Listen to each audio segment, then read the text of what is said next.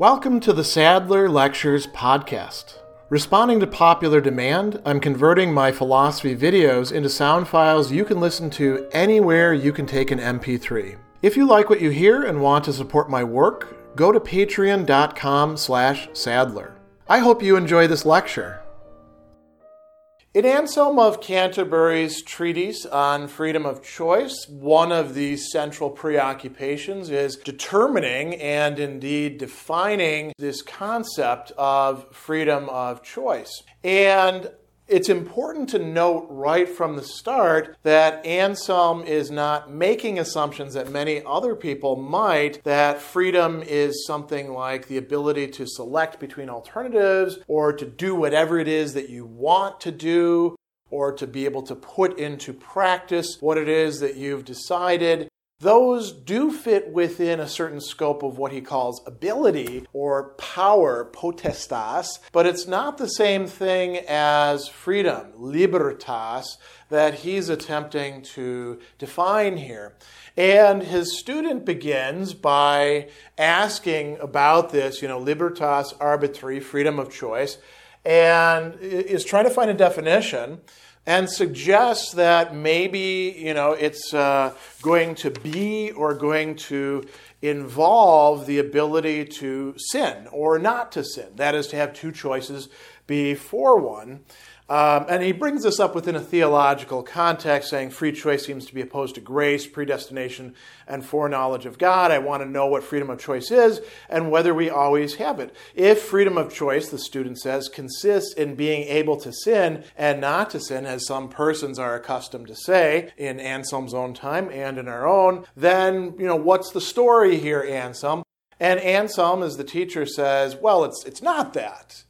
And the student says, well, hold on a second. Why wouldn't it be, or at least involve, the freedom to do one of two things? And so Anselm brings up a very important consideration that fits into his way of approaching these things.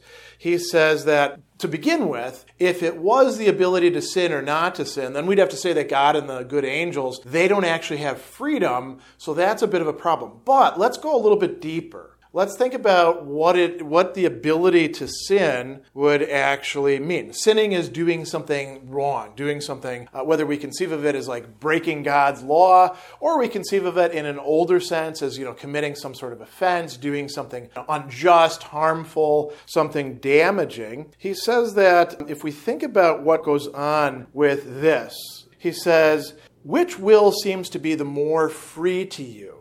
The will which so wills and is so able not to sin that it cannot be turned away from the uprightness of not sinning, or the will which in some way is able to be turned to sinning. And the student says, I don't know. It seems to me like having both possibilities is really being more free. And then Anselm brings in the clincher for his viewpoint here. He says, when you sin, you're doing something that is unfitting, quod dedecet in Latin, and disadvantageous, non expedit, something that's not good for you, something that is not befitting, something that is unbecoming, you could say.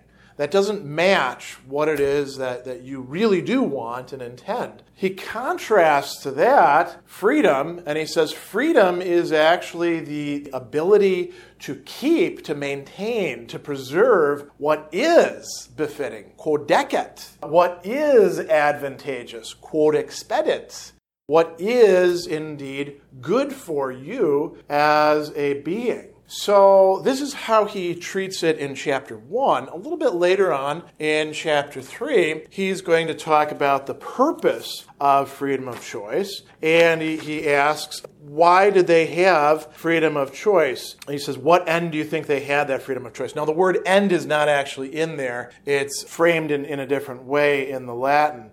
So he says, was it in order to obtain what they willed, or was it in order to will what they ought to will and what was advantageous for them to will? So we've got two different conceptions here.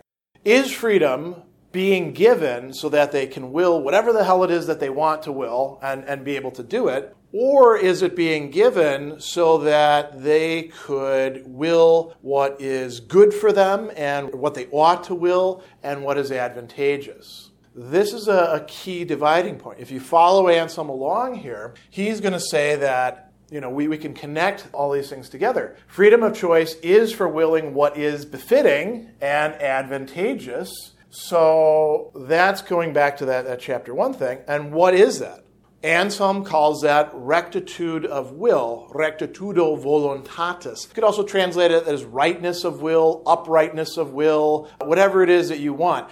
And it's good to keep in mind that in the work just before this, Anselm defines justice in terms of the moral quality that we can have and then our actions can have as rectitude of will maintained for its own sake, which is going to come up a little bit later. So this rectitude of will is doing the right thing, choosing the right thing, choosing rightly. And he adds there that we have to understand it as being maintained for its own sake, not simply being maintained for the sake of avoiding punishment or gaining reward or any other sort of inducement or reason. There has to be a recognition that what is good and what is good and just in its own right, and therefore should be maintained for its own sake. Now, this thing that's being maintained is in our will, within us. So you could think of rightness of will as a reflexive use of the will that maintains that very rightness within it by choice, by free choice. Later on, in chapters 4 and 12, he's going to say something that fleshes this out about freedom of choice. What if this rectitude of will gets lost through one way or another? Somebody abandons it in favor of something else, like, say, creature comforts, right? Or the ability to impose revenge on somebody else.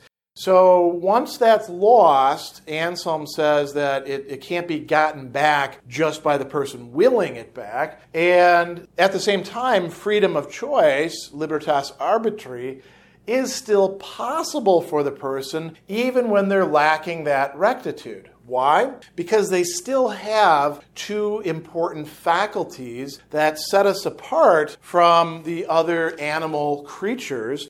One of these is the faculty of reason, and the other is the faculty of will. So ratio and voluntas. He says that there's nothing that prevents us from having this uprightness itself if it can be given back to us. There's nothing that prevents us having the ability to keep uprightness of will for the sake of this uprightness. As long as we have reason by which to recognize it, and will by which to hold it fast. A little bit later in chapter 12, he amplifies and tells us that even when uprightness of will is lacking to us, we have in us the ability to understand and to will, by which ability we are able to keep uprightness for its own sake when we have it. And better put, when we get it back, when we're able to have it bestowed upon us. In chapter 13, which is almost the last chapter of the work, he will give us a definition, or he'll maintain that uprightness of will maintained for its own sake, or the ability to keep uprightness of will for its own sake, rather, the potestas, to keep this, is in fact the complete definition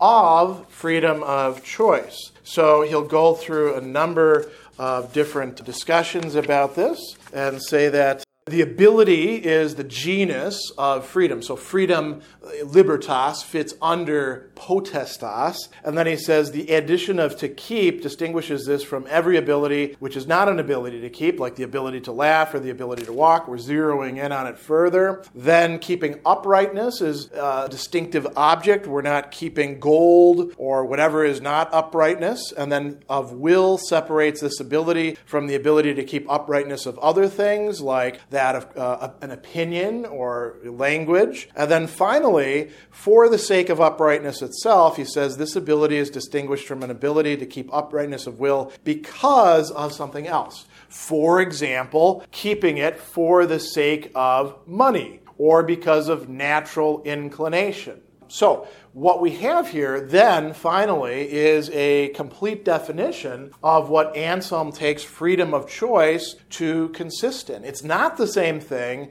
at all as simply being able to do what it is that you want or being able to select one of two options. In fact, to really have freedom of choice would mean to reject one of the options if one of the options is something that is unfitting and disadvantageous. Notice that it does still leave a certain flexibility and range of options within the realm of what is befitting and what is advantageous. So, this is Anselm's conception of freedom of choice. Special thanks to all of my Patreon supporters for making this podcast possible. You can find me on Twitter at Philosopher70, on YouTube at the Gregory B. Sadler channel, and on Facebook on the Gregory B. Sadler page. Once again, to support my work, go to patreon.com/Sadler. Above all, keep studying these great philosophical works.